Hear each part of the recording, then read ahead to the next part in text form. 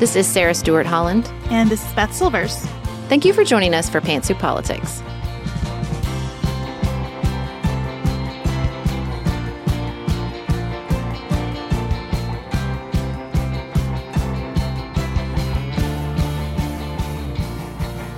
Hello, and thank you so much for joining us for this very special episode of Pantsuit Politics. We hope that you're enjoying the holiday season, and we're really grateful that you've spent some of that precious time with us. It has been such a full year, and we are trying to think very intentionally about all our conversations and what we've learned this year. So on Tuesday's episode, if you listened, we critiqued some of those conversations. Today, we thought we'd share some of our favorite segments from the past year. Conversations we're still thinking about months later that prompted really enriching discussions with listeners. If you've been listening for a long time, you know that we typically divide our episodes into 3 segments, one about current news stories, one main segment about a topic we want to explore more fully, and one discussing what we're thinking about outside of politics. So today you'll hear Beth's favorite first segment about discussing politics at work, and my favorite main segment, Your Body Whose Choice, where we brought in a lot of listener feedback on Texas's abortion law and what that meant for our arguments about vaccine mandates and masking. And then outside of politics, Elise, our managing director, and Maggie, our community engagement manager, chose their favorite segment, which was the conversation where we just lavished praise on Olivia Rodrigo's album, Sour. First up, I picked our conversation, Sarah, about Basecamp deciding to ban political discussion at work. I picked it for a bunch of reasons. I thought it held up pretty well when I listened back. It didn't feel like it came from a different universe because of political developments over the year. I also think we continue to have this struggle around where, when, and with whom we can talk about things that really matter. This is something that you and I have spent a lot of time talking about lately, how important it is to be in spaces with people that you trust enough to go there. And so we had this discussion about Basecamp deciding people can't go there with their colleagues, and I'm excited to revisit it here. Cool fact, a crocodile can't stick out its tongue. Also, you can get health insurance for a month or just under a year in some states. United Healthcare short-term insurance plans, underwritten by Golden Rule Insurance Company, offer flexible, budget-friendly coverage for you. Learn more at uh1.com. We are special breakfast people here at Pantsuit Politics, but not just when Beth and I are on the road. The truth is, I want something warm from the oven every Saturday morning and Sunday morning. It's just the truth. It makes it feel special, makes it feel exciting.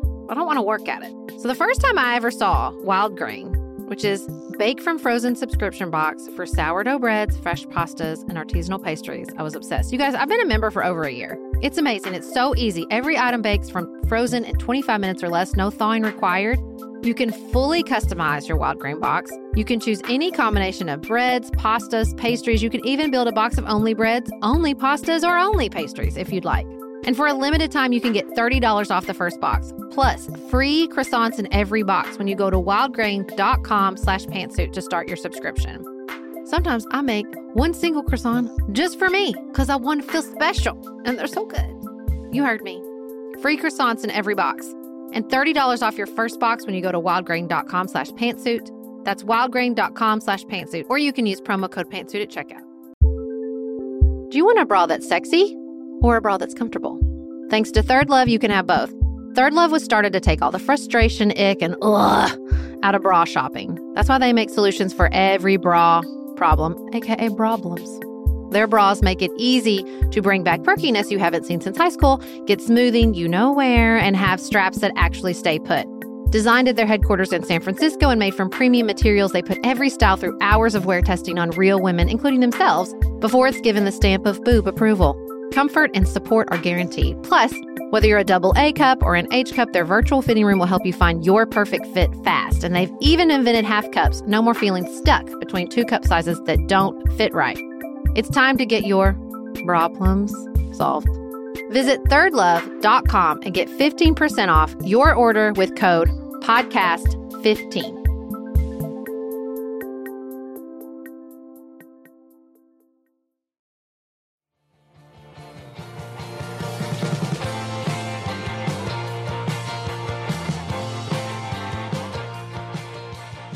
So this conversation surrounding particularly big tech companies in Silicon Valley and their banning of political speech on their company profiles really took over the internet zeitgeist last week when founder and CEO of Basecamp, Jason Fried, put out a public statement entitled Changes at Basecamp about this new policy. I chuckled under my breath there a little bit because the language in this letter is something, even before we get to the policy. But Beth, can I read you a little section? I would love for you to. So first he quotes Aldous Huxley, but only refers to him as Huxley, which I like. He puts this really intense quote in there and he goes, this is the next quote. Heavy, yes, but insightful, absolutely. A relevant reminder. We make individual choices. We all want different somethings. Some slightly different, some substantially. Companies, however, must settle the collective difference, pick a point and navigate towards somewhere, lest they get stuck circling nowhere. What do you think, Beth? First of all, can you interpret that for me? Because I have no idea what it means. I think that you can best understand what he means by reading on in his statement where he says that people's sensitivities are at an 11. And I think that, honestly, this whole letter can fairly be read as someone who's just tired of hearing it and wants people to get back to work. A sentiment that I am sure is broadly shared across the country and also seems to me to be completely missing the point of what employees are often talking about when they're talking politics at work. Right. Because I think if you just read this statement from Basecamp, following a policy change also at Coinbase, which is a big cryptocurrency app that was saying they're also going to prohibit political speech, you could be sympathetic. I particularly like the line, you shouldn't have to wonder if staying out of it means you're complicit or wading into it means you're a target. I think that's a good description of like Twitter every day.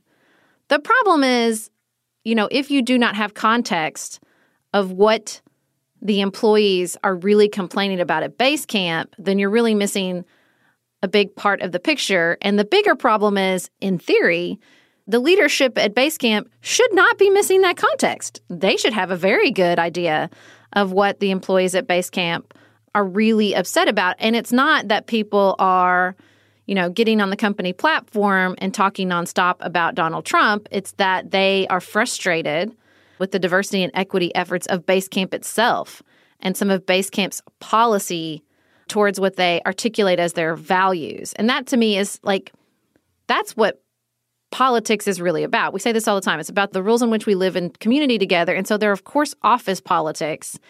And in 2021, a lot of office politics is driven by people's personal political values, but they don't see them as separate. And I think to try to compartmentalize them and say, well, you can't do that here anymore, especially in Silicon Valley, which in the past has articulated a very sort of values-driven, purpose-driven approach, is why, this did not go over so well. And they had a third of their workforce leave in response to this statement. I don't know what you would consider apolitical here in 2021. If I'm in a law firm, which is my background, of course, asking about the future of work and saying, how are we going to deal with the fact that artificial intelligence can do a lot of what we have done traditionally? And what kind of just transition should we make as we see that future coming for us? Is that political? It seems quite political to me because it encompasses, income inequality. It encompasses whose work is valuable and valued in a new economy. It encompasses the role of technology in a country like ours and what we want our economy to even mean as technology grows. All of that seems inherently political to me. It also seems completely irresponsible not to be discussing that often and with a diverse group of people.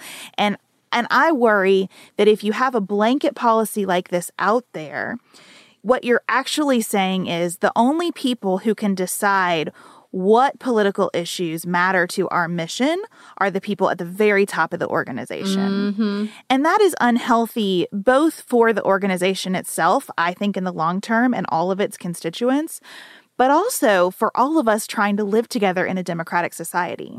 They had to put out another statement further clarifying. And then they started talking about societal politics, which is an additional word, but to me offers no more It is an additional word. It's an additional word. Congrats. But it doesn't offer any additional perspective Like, give me a break. Societal politics as opposed to what, friends? Like, and this is when they said, well, this includes everything from sharing political stories in Campfire, using message threads to elucidate others on political beliefs that go beyond the topic directly, or performing political advocacy in general. And I just want to say, like, is it going to improve the company's productivity by policing all of this constantly? That's the other thing. To me, like, not only do I think it's a fool's errand and a way to avoid the actual political environment of your company and the ways in which that has become a problem, but it's also not going to improve the productivity or your output of what you're actually doing. Like, the controversy that they created with this statement, I would imagine, was a huge suck on everybody's energy, time, focus, and productivity last week, and will continue to be probably for the next couple weeks at least. I think a lot about how we all carry around these backpacks of the stuff that we care the most about. So if you go back to that statement, sensitivities are at an 11. I get that. I understand that they are. But that is just always true of human beings who work together in an environment. And so if my backpack is full of my sensitivities at an 11 about police violence, what I really need is to have a constructive way to set that backpack down at work. And that doesn't mean that it goes away. It means that someone has allowed me to say, here's what I'm carrying today. Yeah. That's true whether it's police violence or the election or a natural disaster or someone's divorce or someone's fight with their kid that morning where they raise their voice and are feeling really stressed about how they handled it. People bring all that stuff to work. Of course they do. And they just need to be able to constructively have it seen and acknowledged. And then I think most people can move along. But I think that the reason we don't ever want to handle that in the workplace is because nobody knows how to get out of it once that conversation has started. And I think people fear that they're going to be trapped in somebody's therapy session all day, or with politics, they're going to be trapped in the middle of basically a cable news panel for the rest of the day instead of getting things done. And in my experience, if you have some skill about how to communicate with other people, you can get out of those conversations. You can kind of say, let somebody say what's on their mind, and then, what do you think we could do about this to support you right now? And most of the time, people are just going to say, I really just needed to say it out loud. And then they're able to focus and do what they're there to do. Or they might have an ask, and if you can meet that ask, all the better for your workplace and its culture. And if they have an ask that you can't meet, you can just say it. I wish that we could do that for you. I want to be thinking about what you shared with me and what we might be able to do, and I'm glad you told me this. Thank you so much. I don't think it is magical to say to people, we've done this and now it's time to move on. And I feel like that's probably the issue with these channels where people are typing in Basecamp and it's just typing, and nobody is ever coming in to say, hey, how does this relate to what we're doing here? Or what do you think the company needs to do to address this? Or, the company really can't address this for the following reasons, but what a good, robust discussion this has been. And thank you all so much for participating. We're going to close this channel out now, but I'm sure these conversations will surface again in the future. Well, first of all, I don't think E.L. Jason has those skills. I mean, not to make Silicon Valley CEOs a punching bag, but they are such an easy punching bag. And they mess this up so badly. So I think first, I think what the employees of Basecamp were expressing is we can't trust you. You don't have those skills and you're not doing this. And so their voices were getting louder. And that's why they decided to shut the voices down instead of leading people or addressing the actual concerns. And listen, let's just be honest. A lot of this, I'm sure, from what I've read from the reporting of obviously anonymous employees, is that a lot of this came down to issues of race and gender and identity and feeling like those were addressed. And I'm not sure there's a corporation right now, or maybe if they are, they're doing such a good job, that's why we're not hearing about it. But look, the way we talk about these things, the importance of these things are ever shifting. The conversations are more intense because they do surround issues of identity and systemic oppression. And I think companies are trying to navigate this new reality, especially with some corporations playing an even more active role in the political arena. And I'm not saying that's not a difficult challenge and one that not everybody has figured out. I'm just saying this is the absolute worst approach. The idea that, well, we won't deal with it, we'll just avoid it, we'll just shut it down, especially when we're talking about such deep and complicated issues, as identity is just, it is a choice. That's all I got to say. I do agree that it's got to be difficult right now because everything is really fraught and there are some really big asks out there, and it's hard to overcome the inertia of an organization that's been around for any amount of time, especially as it reaches a certain size. It becomes harder and harder to make big changes. Then so your company goal shouldn't be like, let's shut all this down. It should be, let's help people see where we are in the process. Let's help people see that it is a process. Let's help people see that we're never going to actually solve this, which is different than a lot of what you try to do at work, right? There are a lot of things at work that you actually say, like, how can we tackle this now and be done with it? We need a new software for this. Let's project manage it and get it done. Well, this whole story reminded me a lot of what's going on in the leadership of the Republican caucus. I'm intrigued because Silicon Valley to the Republican caucus is a big leap. I think it's not a big leap, though, here, because what Basecamp is saying is, I know you have all these feelings. We've decided we're going to just keep going in this direction that we're going in our workplace, and we don't have room for those feelings. And we don't have room to talk about them, and we're going to decide that if you're talking about the feelings that absolutely are the undercurrent of everything that goes on here, you're distracting from our work. And distraction is the same word that Kevin McCarthy has been using to describe his colleague Liz Cheney in Republican leadership, that by continuing to answer the press's questions about her views on President Trump's leadership in the Republican Party, she is distracting from the work that the caucus actually needs to be doing. And I think that's fascinating because if you actually follow Liz Cheney much at all, she mostly talks about policy, but when she's asked a question directly, she answers it directly. That's the part that really set me over the edge, is when they were like, well, she's not focusing on policy. Get out of here. You guys get out of here. You didn't even put out a party platform. You got Madison Cawthorn out there with that memo that I'm never, ever going to stop talking about, how he staffs to media, not to legislation.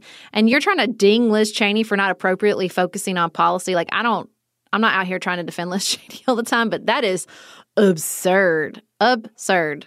And this is the thing.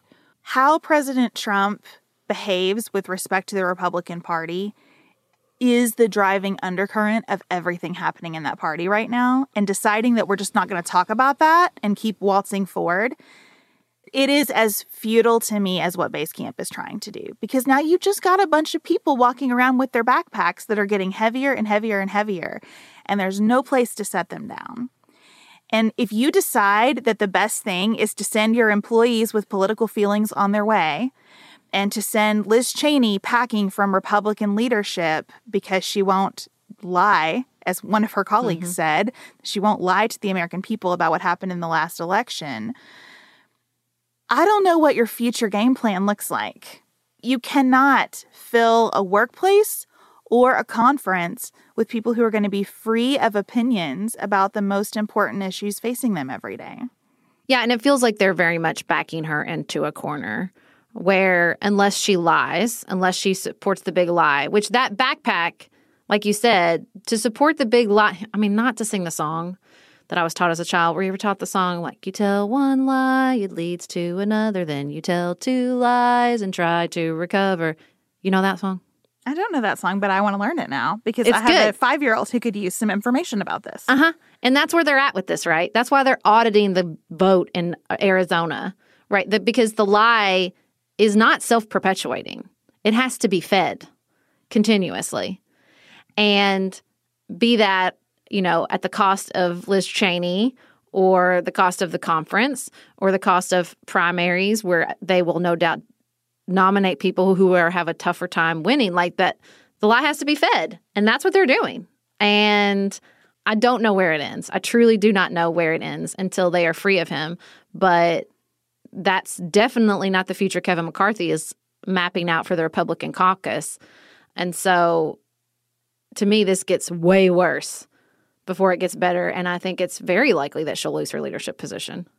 I keep thinking about the clip of Mitt Romney being booed over the weekend in Utah and how he listened to the booing for a while and then just looked at the microphone and said, "Aren't you embarrassed?"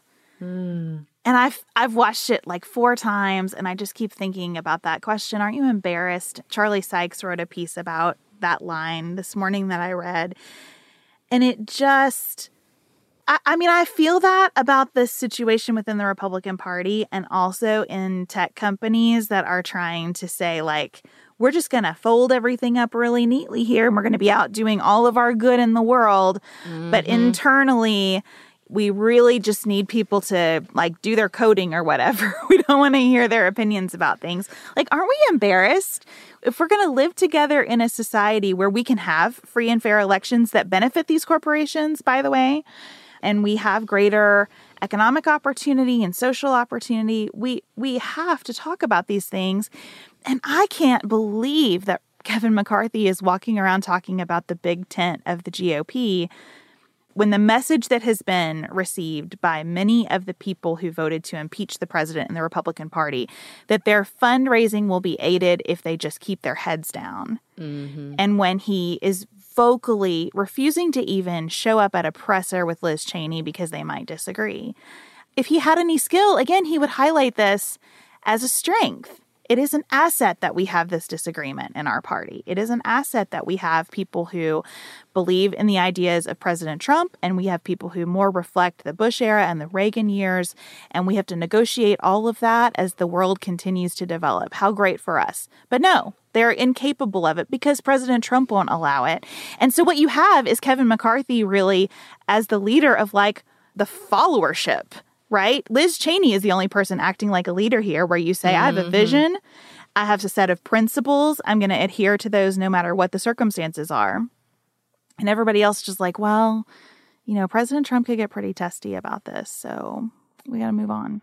I just can't fathom how anybody who considers themselves a political animal has watched his behavior since the election and thought, this is where I want to stake my political future. It's just, it really is mind-blowing to me. I understand the passion of the base. I'm not blind. I get it. And also, I don't see how you watch the loss of the White House and the House and the Senate, even when it's close margins, even when it wasn't as much as predicted, and think the doubling down is what will get us out of this. There are Republicans that I consider politically astute. I don't know how they look at that situation and think this is the path out for us. I don't understand it. I really, really don't. If I were a software professional, I would be looking at companies who say, we don't want to hear it here, and crossing them off my list. Because that feels to me like a clear indication that there's not room for me. Unless I, too, believe the fiction that anything can be and remain apolitical, right? Unless I am also buying into that fiction. And so as a voter, I see the contrast between a Republican Party that's just tightening and tightening and tightening up around a loyalty test to a guy that depends on a fiction, contrasted with a Democratic Party that includes everyone from Joe Manchin to Representatives Omar, Tlaib, Ocasio-Cortez, and a White House with a Democratic president that says, I really welcome all these ideas. You know, there are reports that President Biden is spending a lot of time and serious thought on the Republican infrastructure counterproposal from Shelley Capito Moore in West Virginia. Like, there seems to be a clear place where ideas can be open and debated and a place where they cannot. And as a voter, it's really obvious to me which one of those places I belong in.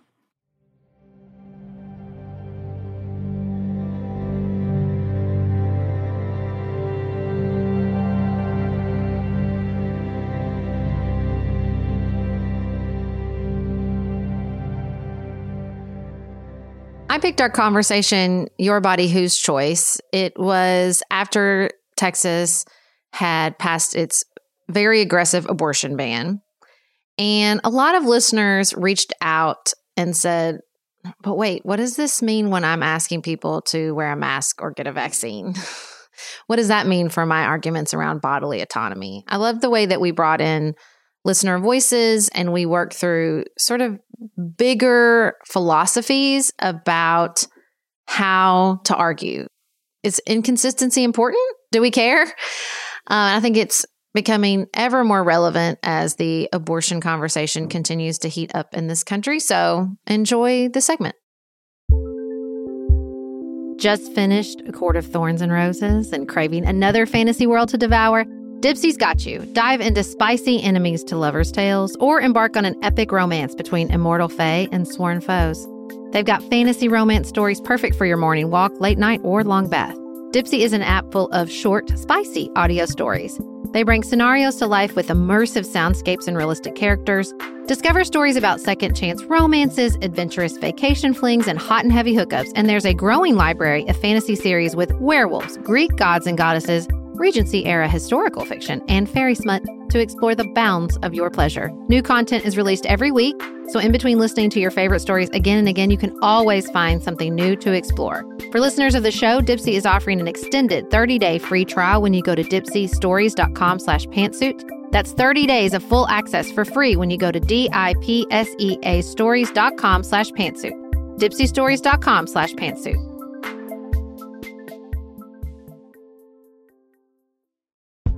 If you're looking for a very quick salon quality, but not salon priced manicure, Olive & June has you covered. We've talked about Olive & June's Mani system before. It has everything that you need for a professional manicure in one box. Salon grade tools, your choice of 6 polishes. Those polishes are going to last you for 7 days or more. The cost breaks down to about $2 a manicure. Olive & June also has press-ons if you want. What I love, though, is that Olive & June each season is coming out with new colors, and I just got a set of spring and summer colors in quick dry polish. And they say this dries in about a minute. It seemed dry to me in about 30 seconds. It was not kidding about being quick dry. I also love the light colors in this set. There is a huge range. My favorite one is called Kitten. It's like a pinkish gray. The quick dry polish gives you full coverage in 1 or 2 coats. It lasts for more than 5 days, and it is offered in more than 40 cruelty-free and vegan polishes. Olive & June just understands what's happening in our lives, that we need to move quickly, but we want to look great and feel great and have fun in the process. Visit oliveandjune.com/pantsuit for 20% off your first system. That's oliveandjune.com/pantsuit for 20% off your first Mani system.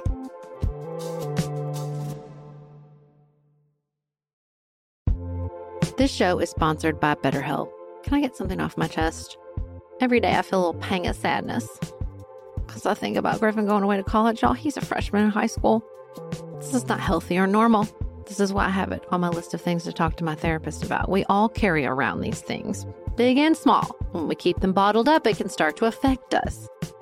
Therapy is a safe space to get these things off your chest and to figure out how to work through whatever is weighing you down. If you're thinking about starting therapy, give BetterHelp a try. It's entirely online, designed to be convenient, flexible, and suited to your schedule. Just fill out a brief questionnaire to get matched with a licensed therapist and switch therapists anytime for no additional charge. You gotta get it off your chest. And you can get it off your chest with BetterHelp.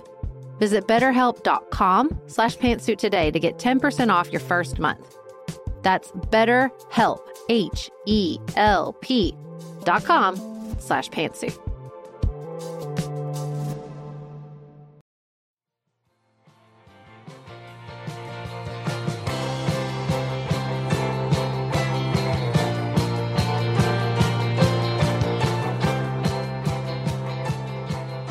Here we are.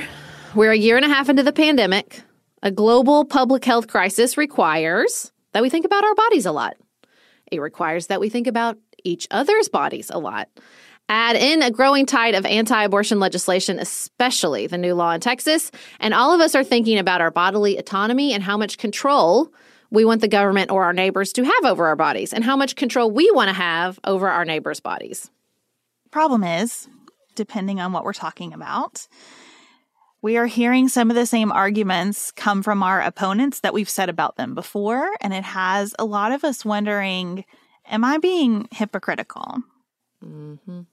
So first, Brooke reached out to us because she's joined the fight in Iowa against the governor's prohibition on mask mandates. So the governor of Iowa, Kim Reynolds, has written into law a complete and total ban on mask mandates. Now, Brooke thinks the lack of mask mandates is a violation of her rights. Of course, she hears the same thing from parents who don't want a mask mandate because they believe it violates their religious freedom. Both sides are using this argument of, well, if you don't like it, you can homeschool. She said, I'm concerned and wondering if I'm actually fighting the same thing on the opposite side. So what do we think, Beth? Are we all being hypocrites when we tell religious parents they can homeschool but refuse to homeschool in the face of anti-mask mandates? Well, let me say a bunch of things because I have a bunch of jumbled thoughts. The strongest opinion that I have about any of this is that I so deeply appreciate Brooke examining this question. Yes. And we have heard that from a number of listeners. Truly, the strongest thing I feel here is gratitude for anybody who is willing to step back and say, let me critically think about my own position and how it relates to the way I interact with other people.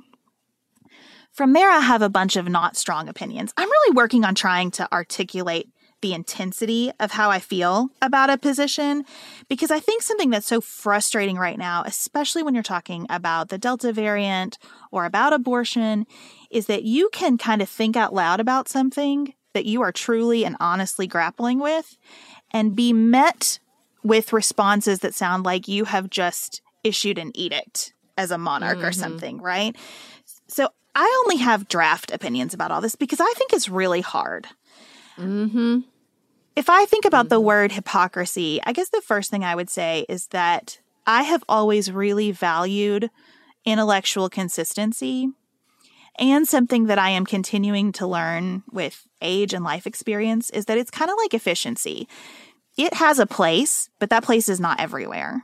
Yep. And we should be able, as adults, people, societies, to say sometimes like this is a little bit intellectually inconsistent, but it's also the best thing for us right now. And we have to do it. So I'm less concerned about being a hypocrite, which we all are on some level about something, because again, I think that's right. I think we are going to be. And more concerned about, are we taking each other seriously and having the most honest, searching conversations about hard topics that we can? Well, and I think this is particularly important with public health. That's what we've learned, right? Is if we are asking for someone to think through their choices as it impacts the group. That's the hard part of public health, is we're asking people to do something that we don't ask them to do a lot. My opinion, we don't ask them to do enough in America, but which is, how do your choices impact other people?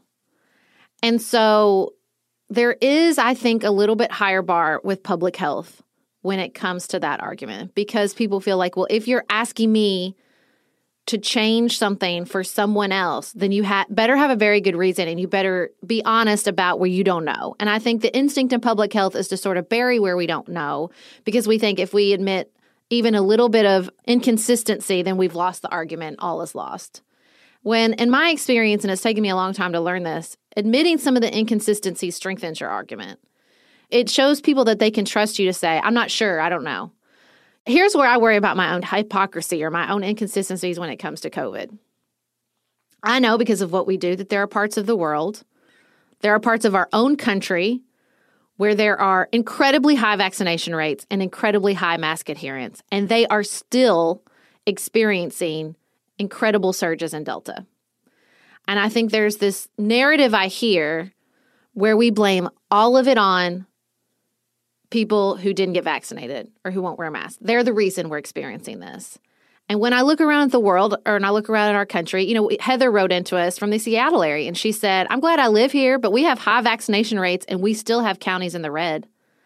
Like, to me, that's where I worry about, am I being inconsistent? I even thought about this sometimes with the Trump administration. I thought, I hate his decision makings. And also, we are not the only place in the world experiencing COVID. There are people with leaders who I would, give everything I have to have in charge, and they're still experiencing COVID. And so when we say it's so easy and tempting to just be like, well, this is the reason, when there's always never one reason or one population or one set of decision making that is the cause of the problem. But we want that easy narrative. And I think that's where the inconsistencies can really, really hurt you. Now, as far as the, Brooke's specific question, To me, I think arguing for or equating, because this is what we're going to talk about a lot, right? This is what we heard over and over in our Instagram comments when we brought up this topic, which is it's a false equivalency.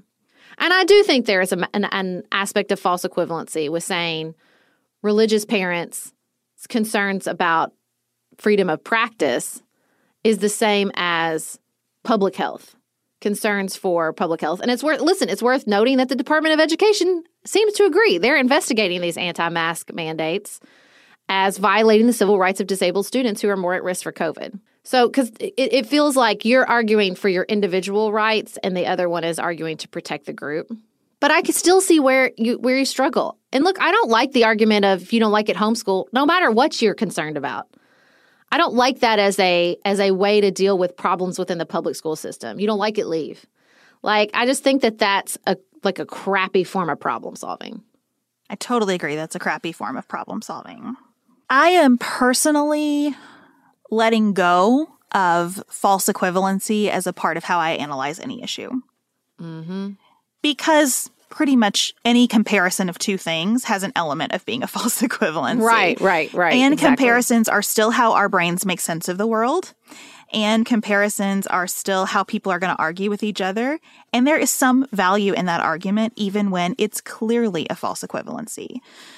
I hear, and I say this with love and respect for everyone who in good faith is saying these things are too different to put in the same framework. And I think there's truth to that. But I also hear in that I am not going to take this argument seriously. I am not going to have this argument because I'm assuming that the people advancing the argument that I disagree with are coming to me in bad faith. And saying that's a false equivalency is my way of saying you're a bad faith actor and I'm not going to converse with you. And listen, Some people are. Granted, conceded, some people are. When I think about the 4 problems that are dominating every conversation I have right now, Afghanistan, COVID and Delta, abortion, and what's going on economically. When I think about those 4 problems, it helps me to reorient myself to where the vast majority of Americans are on those 4 issues. Polling and surveys, as flawed as they are, tell us that the vast majority of Americans wanted to leave Afghanistan and also don't like the way that it's been done. The vast majority of Americans just want to be done with COVID and will do what is necessary to get there. And will accept some sickness for the rest of their lives, but not this kind of sickness. The vast majority of Americans think that in some circumstances, abortion ought to be legal and not in others. That there should be some regulation around that. And the vast majority of Americans want their goods and services to continue uninterrupted, no matter what external forces are surrounding the economy. So when I reorient myself to where most people are, I can have a clearer conversation about the relationship between asking someone to get a vaccine and telling someone they may not have an abortion. Instead of arguing with like the most extreme version of that position, if I just think, there are a lot of people who are honestly saying, I don't know how I feel about these 2 things. And I want to talk to those people. Let's move on to the abortion component of that. Everybody take a deep breath. It's a complicated topic. It's a hard topic, but it's worth talking about. Katie commented on our conversation about the Texas law and said she just has this nagging concern that she's had some inconsistency. She says, I believe in my body, my choice in public health. While I know that a woman chooses or needs to have an abortion is not a public health issue, I'm having a hard time squaring my position on abortion and mask and vaccine mandates, which I'm also for because it still falls in that my body, my choice camp.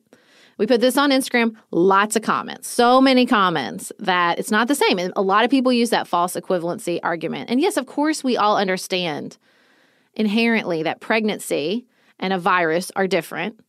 But I do not think that the people, and there were a lot of people in the comments who said, I've been wondering the same thing, don't understand that. There's something else going on here deeper than bad faith actors making that argument. I think a lot of people are feeling that tug of like, but wait, what is the difference?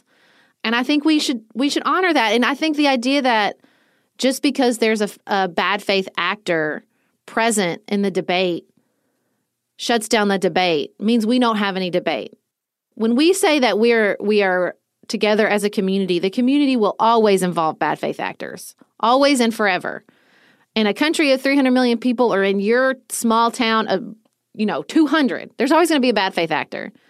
And so I think acknowledging that, like you said, and just in remembering that, but that's not where most people are coming from. Most people, I think when you look at those 4 things you just recited, none of those things can be summed up with a slogan. And that's my first thing. Like, let's drop the idea that we can sum up these complicated issues with a slogan. Slogans belong on placards at marches, but they don't belong in the arguments between ourselves and our community members because it's too complicated. I know we want something to be, again, we want that narrative, but that's not the reality. It's not the reality with abortion. It's not the reality with vaccine mandates. It's not the reality with damn near anything. I 100% agree with that. I also think there are 2 layers at least to these questions that Katie and Brooke and others are asking. And I promise, Brooke and Katie, I will directly tell you what I think about your questions. But let me just kind of show my work here. There is the question of, how do I resolve this for myself? Mm-hmm. And that's where some of the slogans have value. We had a lot of people sharing, pregnancy isn't contagious. I can see why that is extremely persuasive to you in the context of your own thinking about how you resolve this question. It is also not valuable in a conversation where you're trying to build trust with another person in order to either convince them to get a vaccine or share why you are in favor of or opposed to something. The how do I communicate about this is different than how do I resolve this for myself. Mm-hmm. And I feel like we need to hold on to that. Now, how do I resolve this for myself? I have said it before, and I think this is where I am landing. I am not at this time in favor of vaccine mandates. I am in favor of everyone getting a vaccine. And if you are listening and haven't gotten one, because I care about you as a person, I would like for you to do that. I also recognize we are still early in the process of people establishing trust and seeing how these work. There are certain populations for whom the vaccines are not as effective as others. There are certain populations for whom the risk associated with the vaccines is higher than others. Now, we might still weigh that risk as less than the known risk of COVID. I do. But I understand and have some space for why people aren't going to get a vaccine right now. Do I think that about every vaccine always? No, I don't.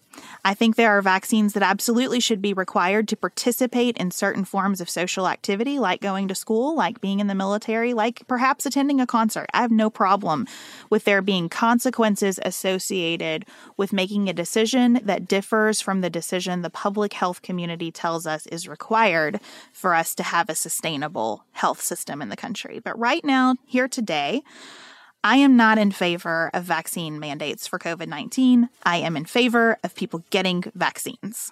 Now, do you mean that through government mandates or like employer mandates? So how do you feel about a nurse losing her job because she will not get the vaccine? I have no problem today with employer mandates for vaccines. I do not think governments should mandate those. I don't think a 10-year-old student ought not be allowed in school because the 10-year-old's parents have decided not to get the child vaccinated. I want that child to be vaccinated. I want those parents to choose differently. But I do not think today that government services should be denied or government mandates should be imposed around this vaccine.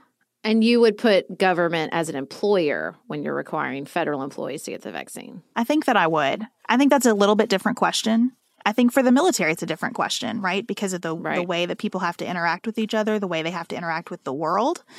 So I think there's a distinction for me between the government as employer versus the government as the governing authority for the citizenry. But right now, that's where I land.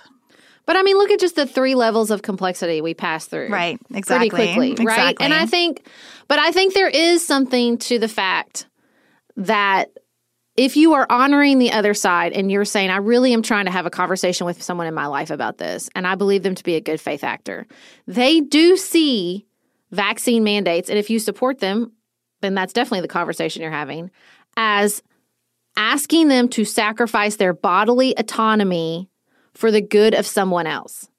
And so they see, they see that as the same thing that you say you will not accept an abortion. Now, I'm not saying I see it that way, but I think you can make that argument in a good faith way. I do believe that to be true. Because for me, the way I solve these issues for myself, to get to Katie's question directly, is that for me, it is not the difference between a virus and pregnancy. To me, and I know everybody is not here, and I acknowledge that. I worked at Planned Parenthood. That was my first job out of college. I've been pregnant 4 times. I've had a D&E at 20 weeks. I've spent a lot of time thinking about what is going on inside my own body during pregnancy, how I feel about that, how I think about that, what my religious beliefs teach me about this. And for me, the difference is not between virus and pregnancy. For me, the difference is between a fetus and a person. And I do not believe a fetus to be a person. And I think that is what's so hard, right? I think that's the way to really address the crux of that. It's not that the inconsistency is between virus and pregnancy. It's that we feel differently. Some of us, not all of us, and that's why this is hard and we're never going to solve it. Some of us feel differently about fetuses and persons. And so asking someone to sacrifice their bodily autonomy through a vaccine for other people versus asking somebody to sacrifice their bodily autonomy for a fetus is different. That's where I have settled. That's how I feel about this. And I think as so often happens in the abortion debate, as I've witnessed it over my 3 decades, I feel like that I've been talking about it, is we don't want to say that and we want to avoid it. Some of us because we don't feel that way. Even some pro-choice people don't feel that way. They have trouble articulating sort of the status of a fetus because it's not like we have some clear answer. It's about articulating it for yourself and being able to articulate it to somebody else who might feel differently, who I think we know sort of inherently that if I say that, the person's going to say, well, then we're done here because I don't feel that way. And that's what's hard. That's what's really hard about this debate is that when we really keep scratching at it, especially, with regards to abortion, that there are some like fundamental religious, spiritual, philosophical disagreements at the heart of it. What I think is always so important, I'm realizing this is just as true with issues of public health, is are we talking about what's right or are we talking about what we think the government has a right to do? And that's, to me, the other issue that's sort of always underneath all of this, right? Is we're talking, someone who's saying my body, my choice, but what about vaccine mandates? Well, what about vaccine mandates? We have no government vaccine mandates in place currently. So what are you talking about? And I think that's it too. Like sometimes we're not really clearly articulating what are we talking about when it comes to the government. Yeah, I really appreciate that, Sarah. I do not believe the government should prohibit abortion. And I don't think I'm in the same place as you are about whether a life is at stake at the beginning of a pregnancy. I've been eating vegan for several months for health reasons, and I am really surprised at how much it has caused me to think about life in a number of contexts and just kind of the way it has worked on me. So I think that I do believe that life begins at conception, and I still believe that the government should not make that decision for and with families. And that's really hard. That's really hard to own. But I think it's important to own it in these conversations. And let me speak to owning your personal experience and the truth of what is at stake and what we're talking about on the COVID-19 side. We are, as we are recording, 1 year from when my parents tested positive for COVID and my mother went to the hospital in an ambulance and spent 15 days there. She is still suffering from the effects of COVID and worries that she might always. And I think, and we talked about this just this morning, I think she is alive because of the grace of when she contracted COVID, because she got it after health professionals had enough experience to know how to treat it effectively and before they were crushed with an uptick in cases. And to sit here today knowing that my mom is alive because of timing is a really difficult thing. And I think we have to agree that life outside the womb is valuable and worthy of integrity as well. And so when you are making an argument, not you, the listener, but you in general, people who are making an argument that we should not get vaccines, we should not wear masks, and we should not alter our behavior in any way because of this virus, you are not honoring life either. And I want to be honest about what we're actually talking about on both sides of this equation. I will have a good faith conversation about my body, my choice with respect to both abortion and vaccines.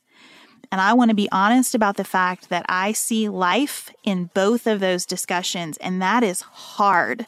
That makes this really difficult. And I want to be honest about the fact that even with masking, which I believe in as an effective, almost ancient understanding of how we help mitigate the spread of disease, I want to be honest about the fact that not all masks are created equal.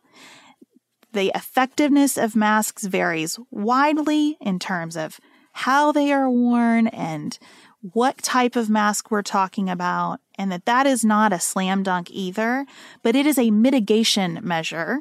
We are not promised complete effectiveness from any of the tactics we take to combat this virus, but it is a mitigation measure. And I want to have an honest conversation about how far we're willing to go for one another in terms of mitigation efforts. And I see masks as entirely different from vaccines in that conversation. Much less is being asked of us, even though for some, more is being asked. And I will have that conversation. Who reasonably cannot be expected to wear a mask? But for the vast majority of us, I see the mask question as very, very different from the vaccine question. I want to clarify, I used the word person very specifically when I was talking about a fetus. I didn't use the word life because where I've settled is there's so many areas that we have adopted a spectrum mentality, sexuality, gender, and the truth is, the other uncomfortable truth that people don't want to acknowledge is we have also accepted that when it comes to life. In lots of context, how we value life in the civil court system, how we make medical decisions. We operate pragmatically under a life is a spectrum reality when it comes to government and when it comes to decisions we make and laws we pass. And I think that I've just adopted that. There's a lot of times where I see like the pragmatic reality of how we deal with something. And I think, well, we're dealing with it that way for a reason, not because we need to find a religious answer in which we pinpoint exactly when a life begins and that it is of total and complete equal value to every other life on planet Earth. We don't operate like that, even in religious contexts. We might say one thing, but we don't act that way in any space. Well, just think about the conversation we had in the first segment about who gets to leave Afghanistan with government support. Exactly. And so I'm not fighting that anymore. I'm sorry if it makes people uncomfortable, but I'd rather, Lisa sent us this fantastic quote from Learning How to See with Brian McLaren, which is a podcast coming from the Center for Action and Contemplation, which both of us follow and like. And he said, the brain prefers a confident lie to a hesitant truth. And I've just embraced the hesitant truth that we treat life as a spectrum and that that's okay and we must do it for a reason. And so I'm not looking for that pinpointed, this is exactly when it starts and this is how I feel. And I'm embracing the complexity of how we really do treat this in reality. And look, there's some of that complexity with COVID too.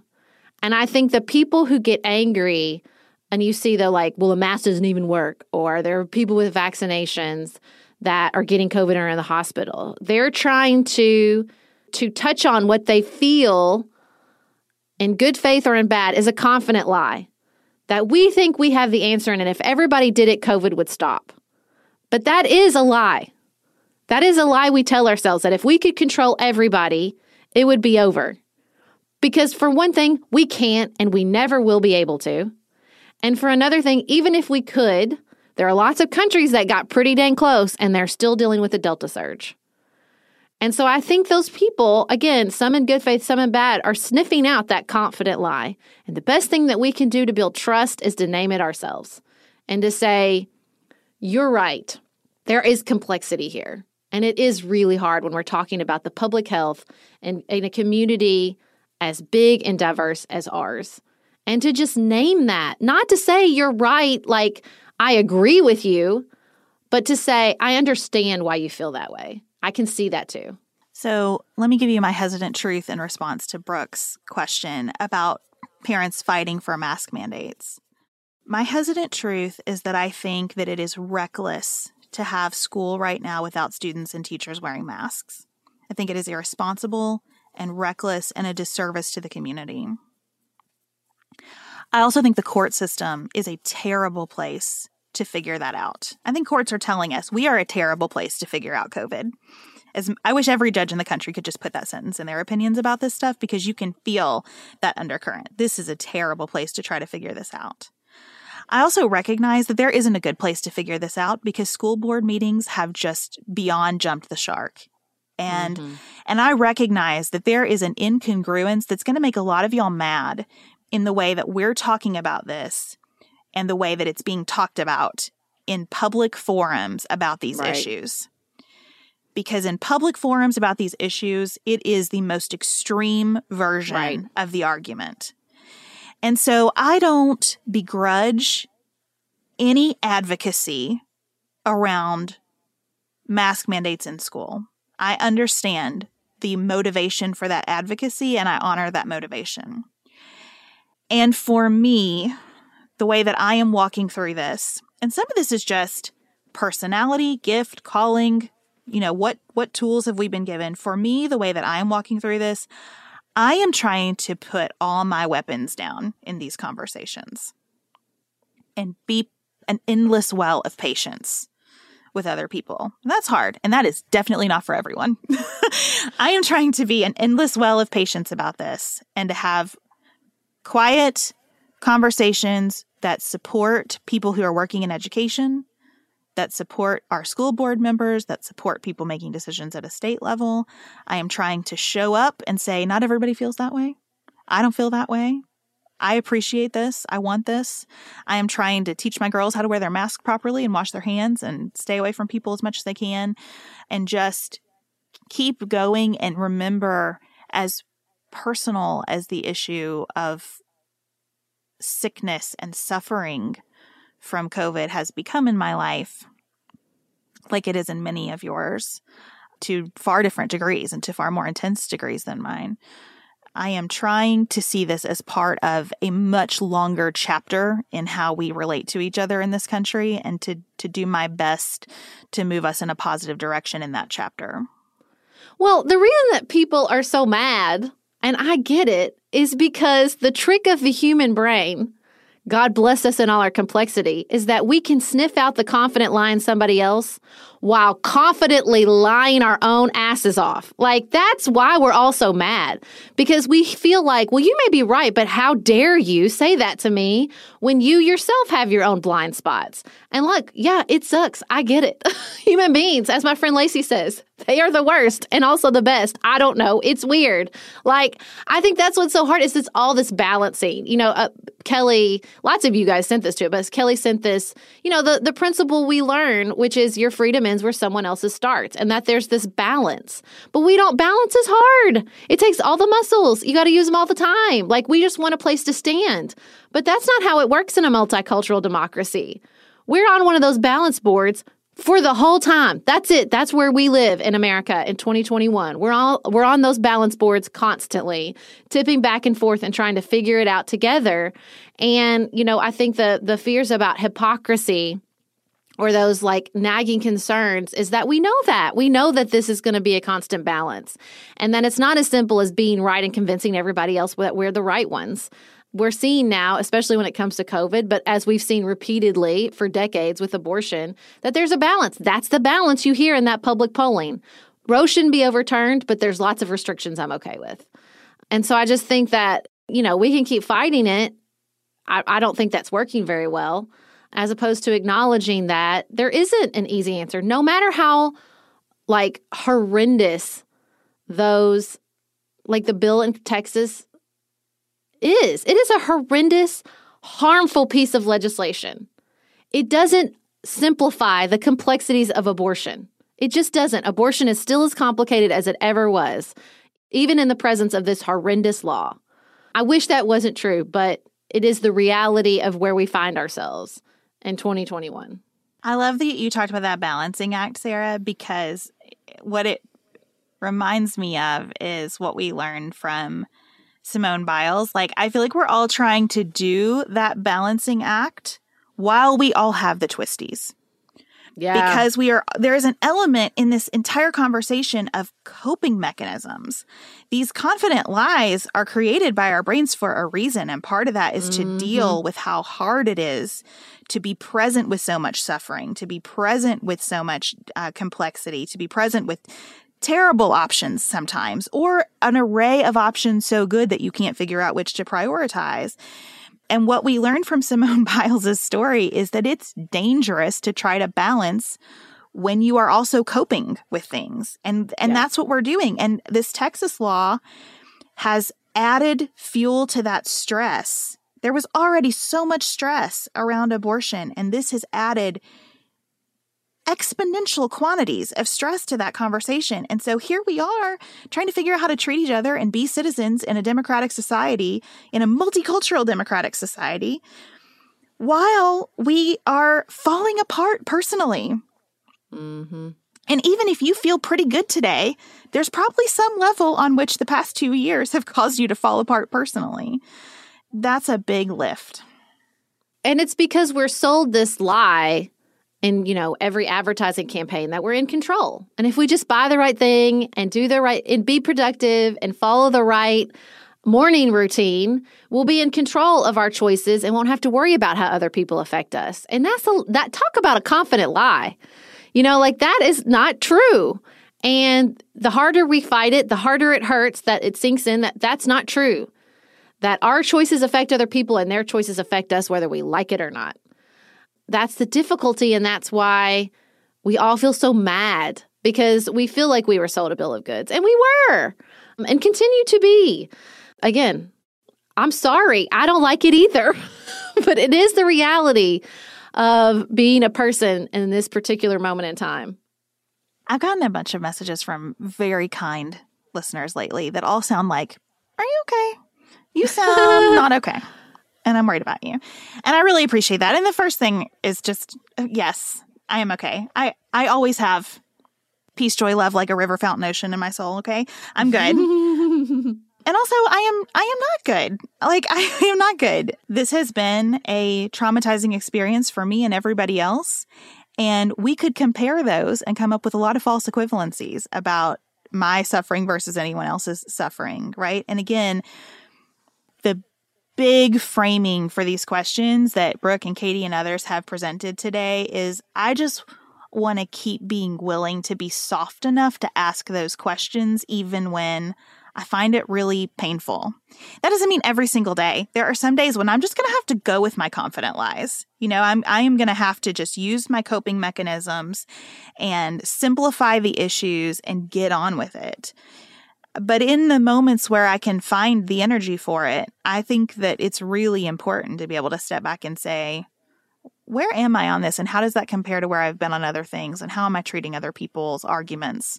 And am I being the person I want to be, even when the people in front of me are very much not being the people I want them to be? Mm-hmm. Well, and look, we're doing all of this in the middle of a trauma.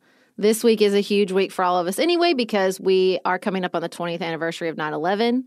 There's lots of good writing and reporting and podcasting about whether we're even over that trauma. The answer is probably no. We're going to talk about that on next week's Tuesday episode. On Friday, we're going to be sharing our series from 9/11 on the day of and our visit to the memorial. But I mean, I just think acknowledging all that stuff we're carrying and all the forces that press on us and burden us and push and pull us in a million different directions, and do the same thing to the people that we are arguing with.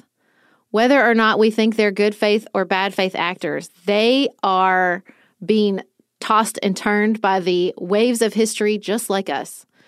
And I think that acknowledging the complexity of where we are and where other people are is much more important than labeling ourselves or somebody else a hypocrite.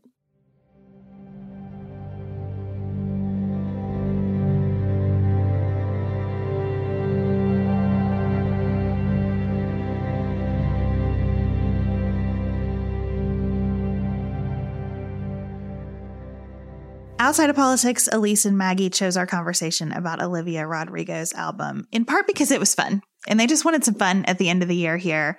Elise said that she particularly liked this because it was one of the rare times when we talked about something in pop culture that we didn't get tons and tons of very critical feedback. It's funny. Sometimes our email is a little more intense about pop culture that we take on in that last segment than about the political discussions that we spend most of our time on. And that didn't work this time. And I think it's because pretty well everyone really appreciated what Olivia put together here. And then Maggie pointed out that it has some good connection to the Sad Girl Autumn conversation that we just had. So please enjoy our discussion telling Olivia Rodrigo she's a genius for her album Sour. Sarah and I have talked many times about our desire to age as gracefully as possible, and skincare is a huge piece of that. I spend a lot of time and money thinking about my skin, and I have added Ritual to my routine, which just gives me a lot of comfort. Ritual is here for us. They have created a wrinkle support skin supplement and conducted clinical studies, so we know it's working. They're taking the guesswork out of skincare. Ritual Hyacera is one of several Ritual products that I love. I take the daily multivitamin, I take a probiotic, and Hyacera is that once daily skincare supplement that is clinically proven to reduce wrinkles and fine lines and increase skin smoothness in 90 days. I recently met a friend for the first time in person as opposed to online, and we were discussing the fact that I am 43, and she said, "I cannot believe how young you look." And I thought, thank you, Ritual, for that. Start Hyacera to help minimize wrinkles without compromising on clean science. Hyacera from Ritual is a clinically proven skin supplement you can actually trust. Get 25% off your first month for a limited time at ritual.com/pantsuit. Start Ritual or add Hyacera to your subscription today. That's ritual.com/pantsuit for 25% off.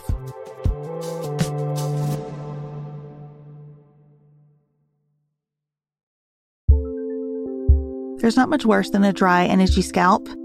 Also, when you get your hair colored and then it does not last as long as you and your stylist discussed. It could be that unfiltered, mineral-filled water is the culprit. Hard water is a leading cause of damaged hair and dry, irritated skin, and about 85% of the United States uses hard water, filled with dissolved minerals and added chlorine. That's where Canopy's new filtered shower head comes in. Canopy, known for their beauty hacks and reimagined humidifier, has revolutionized the filtered shower head. Dermatologists recommended this unique 3-stage filtration system greatly reduces contaminants and odors in your shower water, leaving you with healthy hair and glowing skin. Best of all, the Canopy filtered shower head is hassle-free. Installation is a breeze, and its unique quick-release filter replacement feature allows for seamless filter replacement unlike any others on the market. Go to getcanopy.co to save $25 on your Canopy filtered shower head purchase today with Canopy's hassle-free filter subscription. Even better, our listeners can use code PANTSUIT at checkout to save an additional 10% off your Canopy purchase. Hurry, your hair and skin will thank you.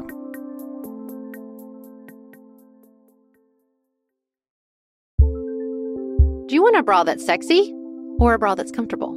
Thanks to Third Love, you can have both. Third Love was started to take all the frustration, ick, and out of bra shopping. That's why they make solutions for every bra problem, aka problems. Their bras make it easy to bring back perkiness you haven't seen since high school, get smoothing you know where, and have straps that actually stay put. Designed at their headquarters in San Francisco and made from premium materials, they put every style through hours of wear testing on real women, including themselves, before it's given the stamp of boob approval. Comfort and support are guaranteed. Plus, whether you're a double A cup or an H cup, their virtual fitting room will help you find your perfect fit fast. And they've even invented half cups. No more feeling stuck between 2 cup sizes that don't fit right. It's time to get your problems solved. Visit thirdlove.com and get 15% off your order with code podcast15.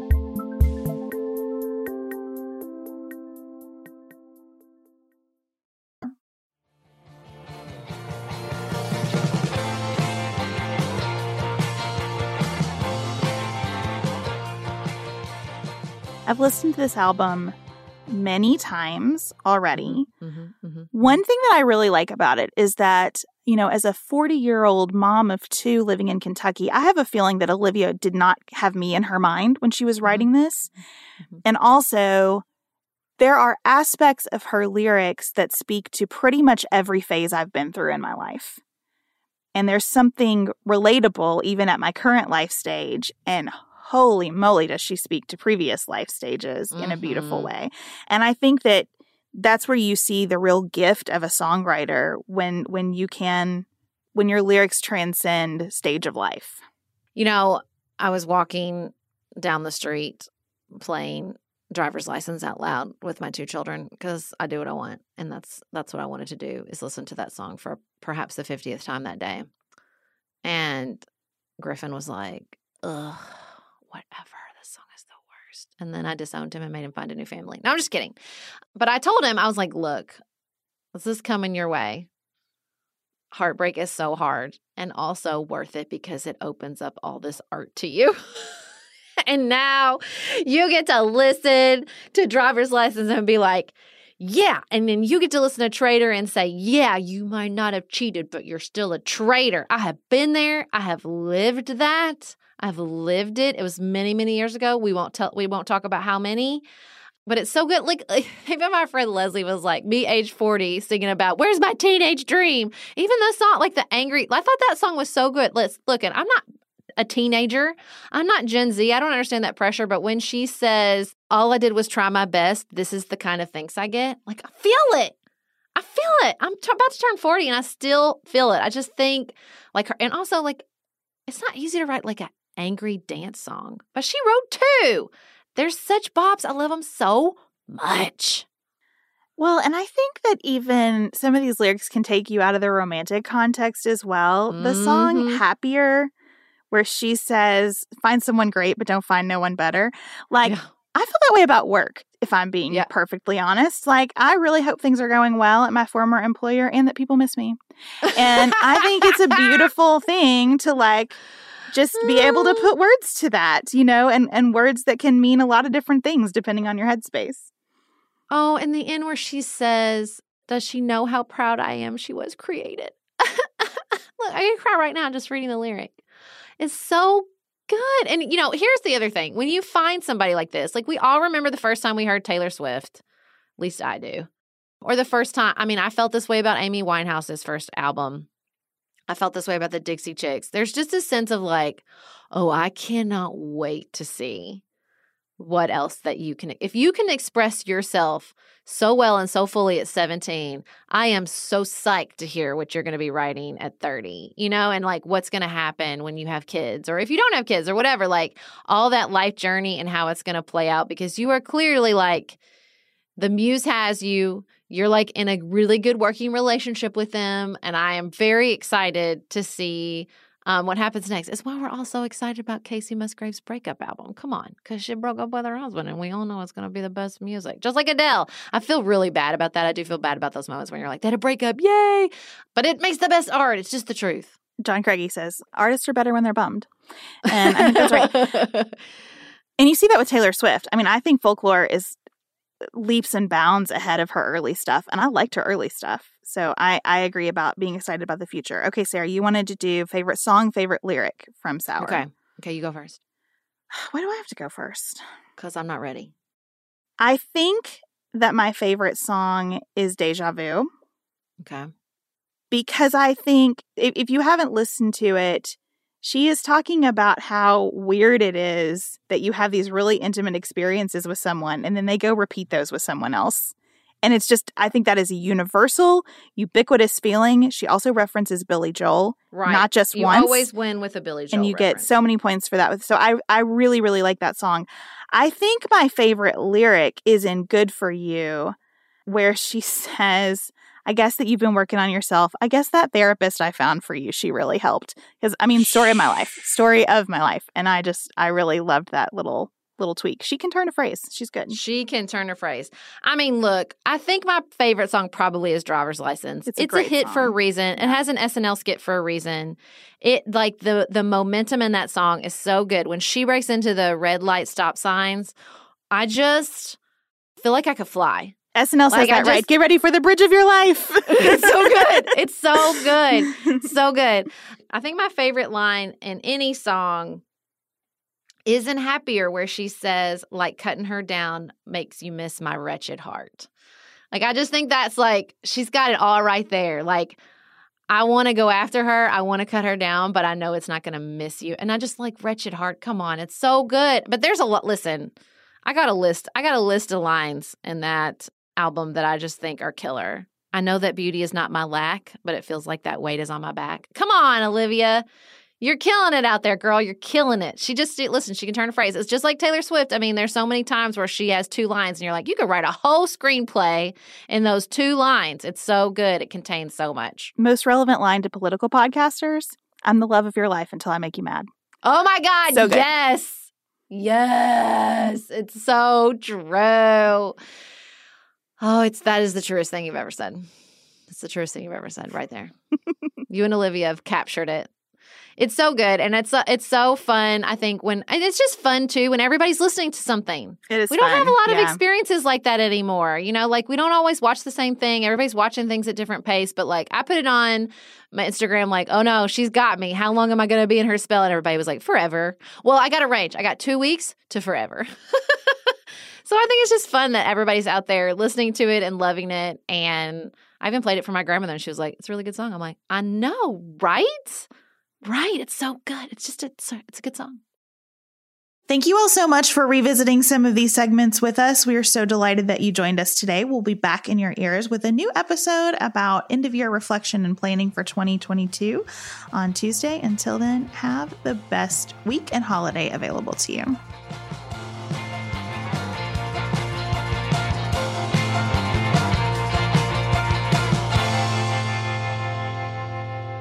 Pantsuit Politics is produced by Studio D Podcast Production. Elise Knapp is our managing director. Maggie Penton is our community engagement manager. Dante Lima is the composer and performer of our theme music. Our show is listener supported. Special thanks to our executive producers: Martha Brunitsky, Allie Edwards, Janice Elliott, Sarah Greenup, Julie Haller, Helen Handley, Tiffany Hassler, Emily Holiday, Katie Johnson, Katina Zuganellis-Kasling, Barry Kaufman, Molly Kors, The Creeps, Lori Ladow, Lily McClure, Jared Minson, Emily Neasley, The Pettons, Tawny Peterson, Tracy Putoff, Sarah Ralph, Jeremy Sequoia, Katie Steigers, Karen True, Annika Uvaline, Nick and Elisa Vallely, Amy Whited, Melinda Johnston, Ashley Thompson, Michelle Wood, Joshua Allen, Morgan McHugh, Nicole Berkless, Paula Bremer, and Tim Miller.